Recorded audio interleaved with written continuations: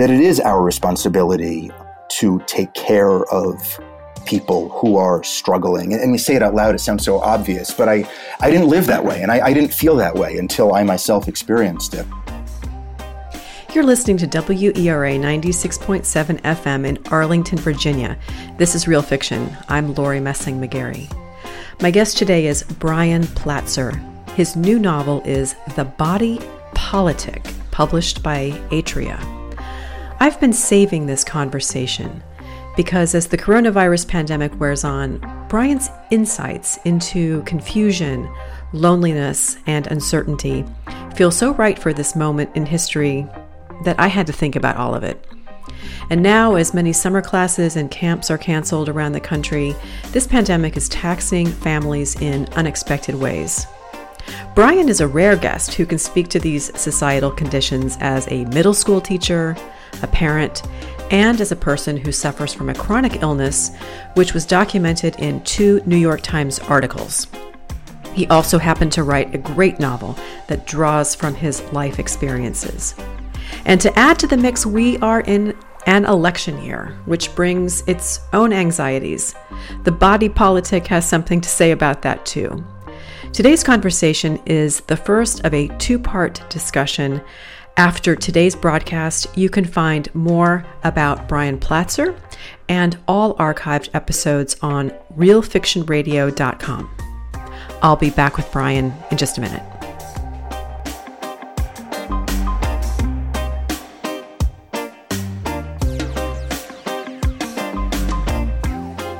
My guest today is Brian Platzer. His second novel, The Body Politic, was just released. The story follows 4 longtime friends as they navigate love, forgiveness, and chronic illness, while the world around them changes beyond recognition. If that sounds like a timely novel to read now, it is. Joining me from Brooklyn, New York is Brian Platzer. Brian, welcome to the program. I'm so excited to be here. Thank you. The protagonist in The Body Politic is a character named David. He suffers from an illness that's difficult to diagnose. And what I didn't just mention, but I will now, is that you have been open about your own struggle with a chronic form of dizziness, and it has a very long name. It does. This is the subject of a recent New York Times piece you wrote. Can you tell us something about how your personal journey and this novel came together? Absolutely. I woke up a few years ago dizzy, incapacitatedly so, where I couldn't really see out of my right eye. I couldn't walk without the feeling that I was going to fall down. And I experienced a kind of brain fog and discombobulation, which meant that I couldn't think straight. I couldn't get my thoughts in order. I couldn't write. I couldn't teach. I couldn't be alone with my kids for fear that I would fall and one of them would need help. And it was a multi-year process to get the correct diagnosis, and with that, the correct psychopharmaceuticals to help mitigate my symptoms. Right. For a good 2 years there, I was bedridden for months at a time, and in general, just out of societal commission. You know, I was living a shell of my life, alone, unable to participate in daily routine.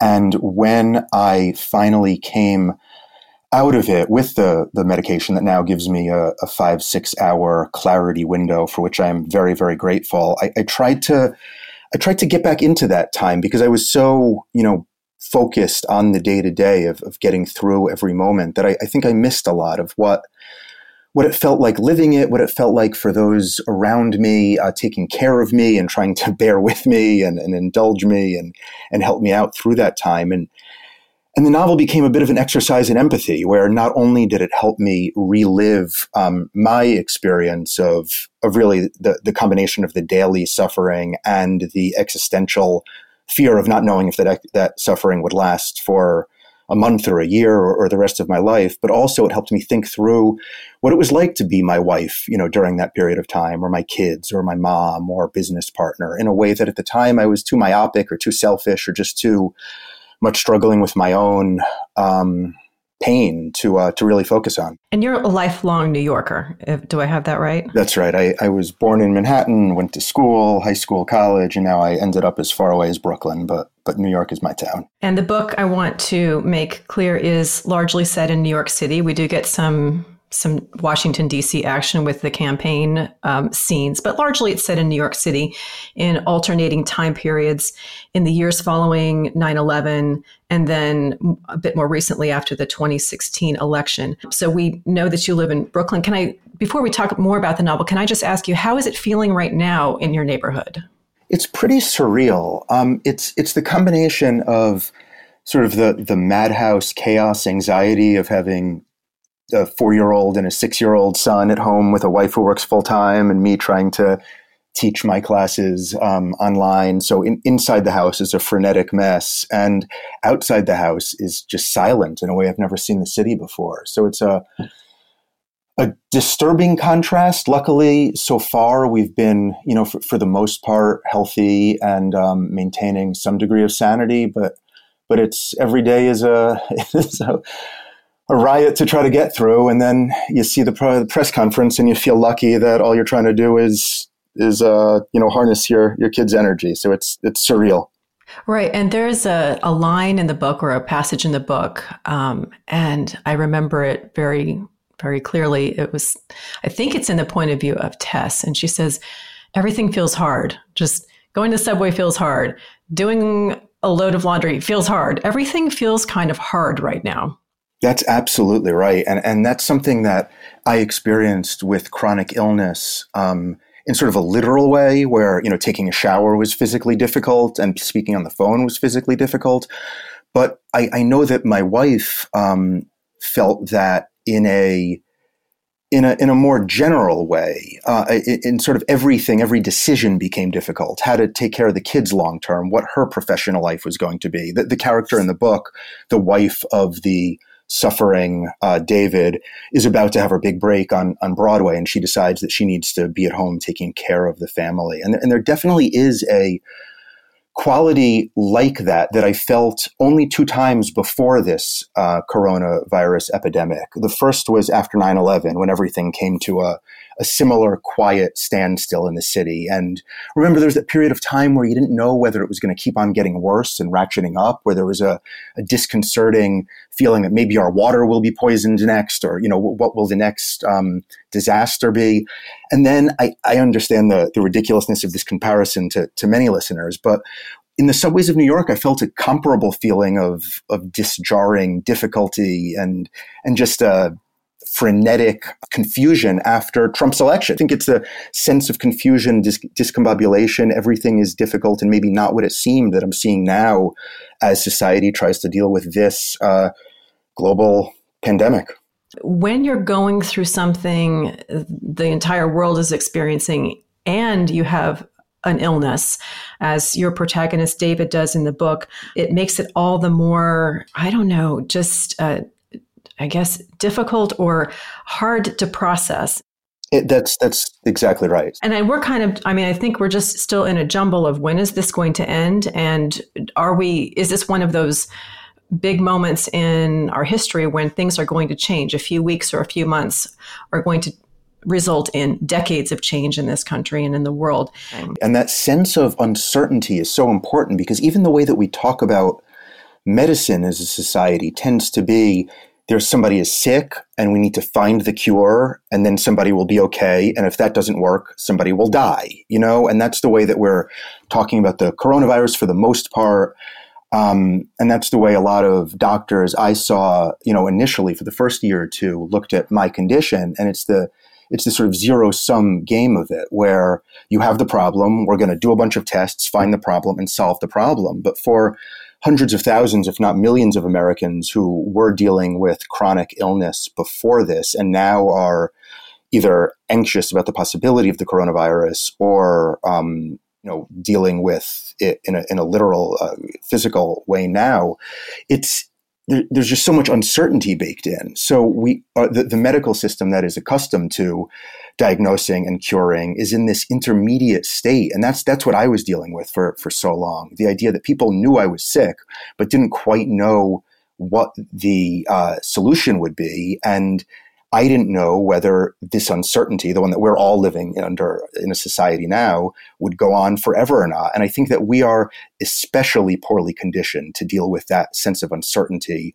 on top of the virus or the pain. Absolutely. And something that you mention in both your New York Times article and as it comes through in the book, it typically takes many visits to physicians, specialists to come up with a proper diagnosis. And that was your experience as well. This is just baffling to me. Why, with all of the modern medicine we have, is it so difficult to pinpoint a diagnosis? And you've been clear that you had access to some of the best specialists in New York City, and it was still difficult. Exactly. I think the doctors are so good and so well trained and have such wonderful equipment to deal with the plumbing of the body. If you see a broken bone, we know how to fix it. If there's an artery that's clogged, we know how to either remove the clog or find a workaround against it. But when you deal with systems, like if you know anybody with irritable bowel syndrome or Crohn's disease, for example, that doesn't exist alone in the stomach or in the brain. It's a combination of those two organs. Similarly, with me, with the vestibular illness, it doesn't only exist in the inner ear or in the brain or in the eyes or in the muscles, but it's the system that's not working. And for whatever reason, we as a society just haven't developed as successful a series of checks to figure out how best to act in the face of these system problems. Partially, I think it's an issue of what insurance pays for. They're very good at paying for tests, less good for a physician to spend the hours necessary in conversation with a patient to get to the root of an illness.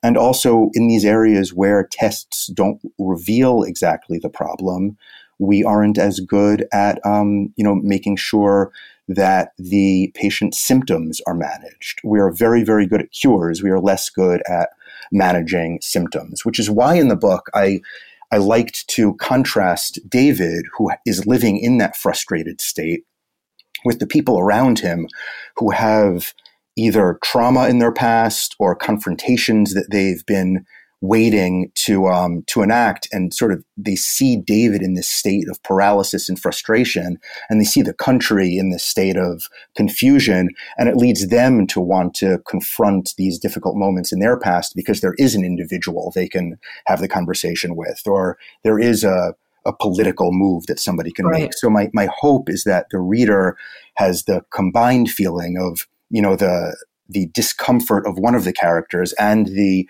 potential excitement, if that's not too silly a word, of trying to see whether the other characters are able to overcome their pasts and their pain in a way that David is not. We really are all in that web. We're in that feeling of discomfort. Am I really sick, or is this something in my head? And David is a character who we get to walk through his journey of finding a diagnosis, and he tries traditional medicine and holistic medicine. And there's a passage, I think it's on page 56, that really struck me. You have a line that says, "Trust the unfamiliar, change is safe." But David ends up feeling worse after these kind of holistic body work sessions that are intended to cure his symptoms. So when you created this character, and clearly you were reflecting on kind of the mind-body connection for well-being, but what's a good balance for you? And maybe what's a good balance for some of other individuals that you've met with chronic illness? It's fascinating. So I wrote my first article on chronic dizziness and illness in general for the New York Times when I was really in the middle of it. It was a personal essay about my own experience, and I received thousands and thousands of responses, half of which were from women, almost entirely, saying, "I'm so happy someone has written about this in the New York Times to show my blank that I'm not making it up." And then they would fill in the blank with either their spouse, their boyfriend, their boss, or their doctor. So there was that sense of they needed validation because so many of them went into a medical or a relationship situation and they were disbelieved. So that was part of the response. The other half were the people who contacted me to say, have you tried, and then fill in the blank. And it was everything from, have you seen this doctor on 67th Street to peppermint oil cured me, or you should drink, 25 glasses of water, or try, talking to this chiropractor who has this method that only, and I tried it all. I mean, I'm by disposition a little bit more cynical probably coming into this than I was in the middle of it, where I was just so desperate for any cure. And these practitioners fascinate me because I think that there is such a fine line between a true believing healer who believes that he or she has tapped into something that is a combination of psychological and physical and can find the answer for these patients who have suffered for so long, and straight charlatans who know that when people are so desperate for an answer, I was willing to go back week after week after week and take supplements and be told, I can feel that your energy is less crossed over now than it was the week before. And people are so desperate for it. And I still don't know. I mean, I think that most of them probably are doing this work with good faith, but it's difficult for me on the other side who saw, dozens of practitioners of both Western and holistic medicine, so many of whom came to me with the same certainty. That was part of the fascinating aspect also. Like a neurosurgeon saw me and said, oh, I see what your problem is. I can fix it. This will be gone in 6 months. Right. And then 6 months later, an acupuncturist said, oh, I see people all the time like you. No worries. You finally found the right person. I can fix it. And then 6 months later, that didn't work either. And what did for me was a combination of straight psychopharmaceuticals. I'm on heavy doses of medications off-label that are used on me for reasons that are typically not what they're prescribed for. And I saw a wonderful psychologist who deals only with chronically ill patients, who helped me understand the degree to which I was depressed, and that depression was creating an additional layer of pain that was unnecessary, where I feel like I was suffering so much, and there was almost a need in me to make a performance of my pain and anger and frustration to everybody all the time, because I think I felt so lonely with it. And people have those reactions to chronic illness, but also when they're in mourning for loved ones, after divorce, when they experience a loss of job. I think a lot of us our instinct is to go into a kind of hibernation where, right now I'm in pain, I'm going to shut down and I'll begin to live life again when this is over. And I see people doing the same right now with the coronavirus, where they're like, I just have to shut myself in the house and close my eyes and cover my ears and scream until we get the green light again. And by doing that, I was, and I think a lot of people are, adding an additional layer of anxiety and pain to their life. So for me, it was the combination of finding the right doctor who sent me to the other right doctor who was able to medicate me with a little bit of an opening up and allowing myself to laugh at a joke I found funny, or to take joy in the moments I was able to enjoy my kids, as opposed to see those moments as just a reminder of all the other moments I couldn't enjoy.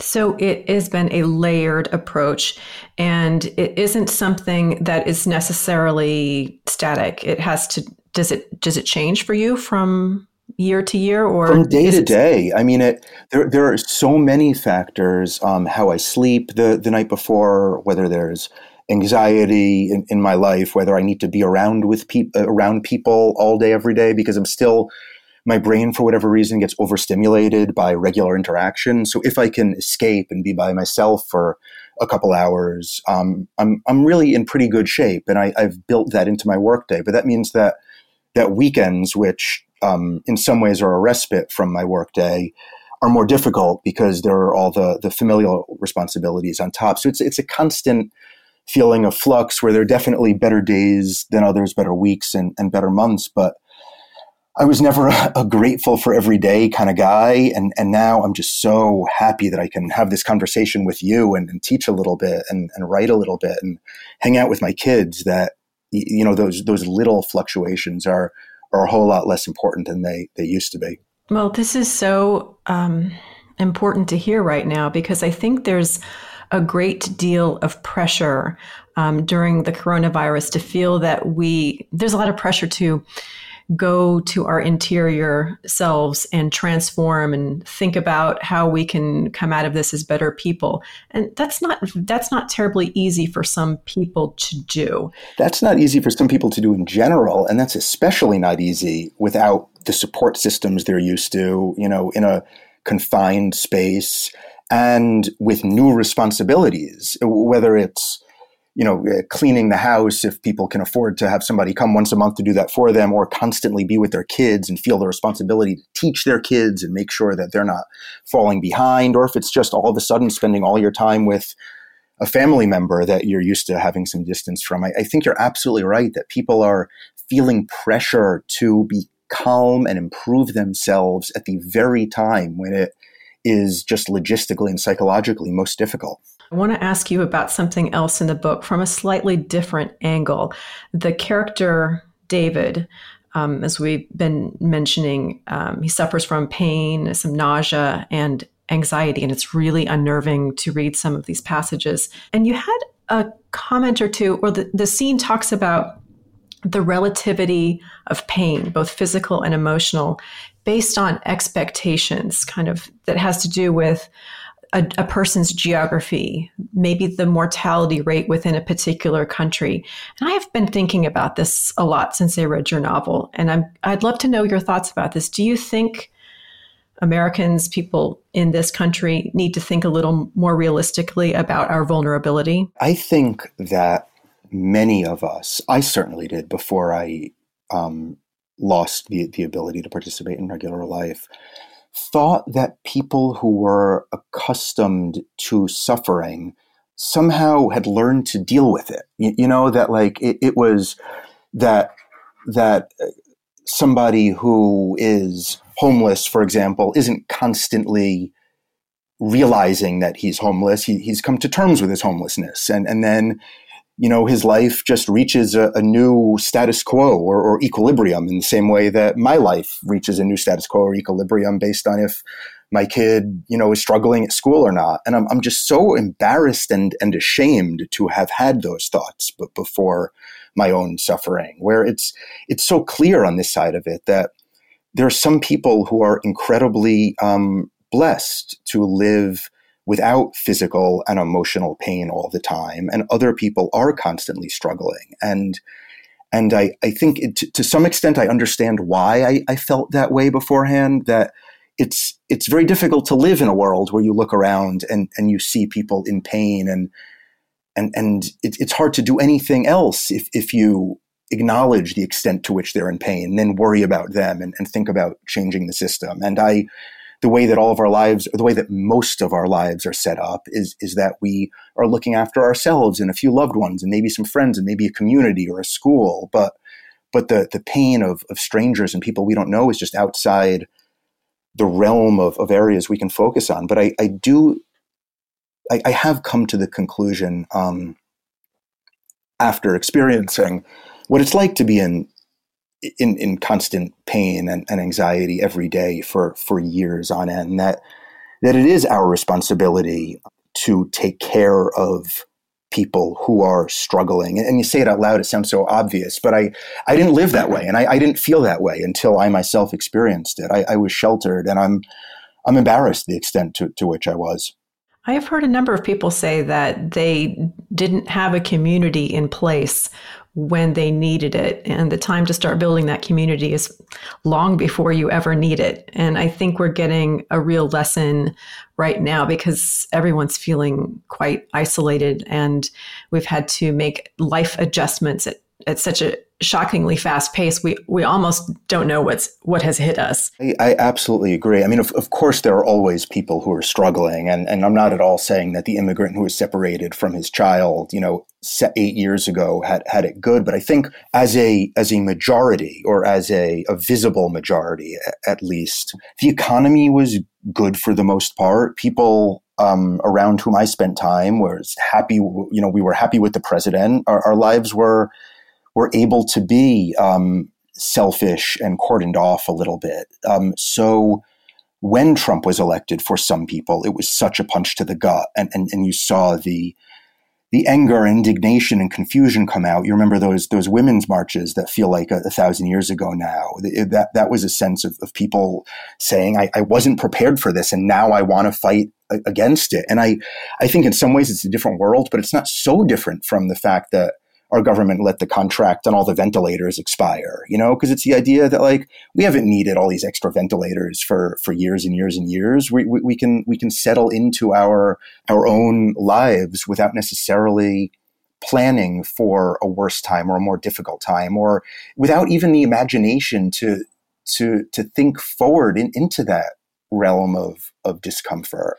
And I think now definitely more so than anything I've experienced, and maybe anything we've experienced for decades, we're all trying to figure it out together. That sort of you mentioned earlier, whether this will change society in a more dramatic way than we can even conceive of now. And I do think it might, whether it's politically in looking at the role of government, or societally in the role of neighborhoods and just the comfort one can take with one another, that maybe too many of us have taken for granted for too long.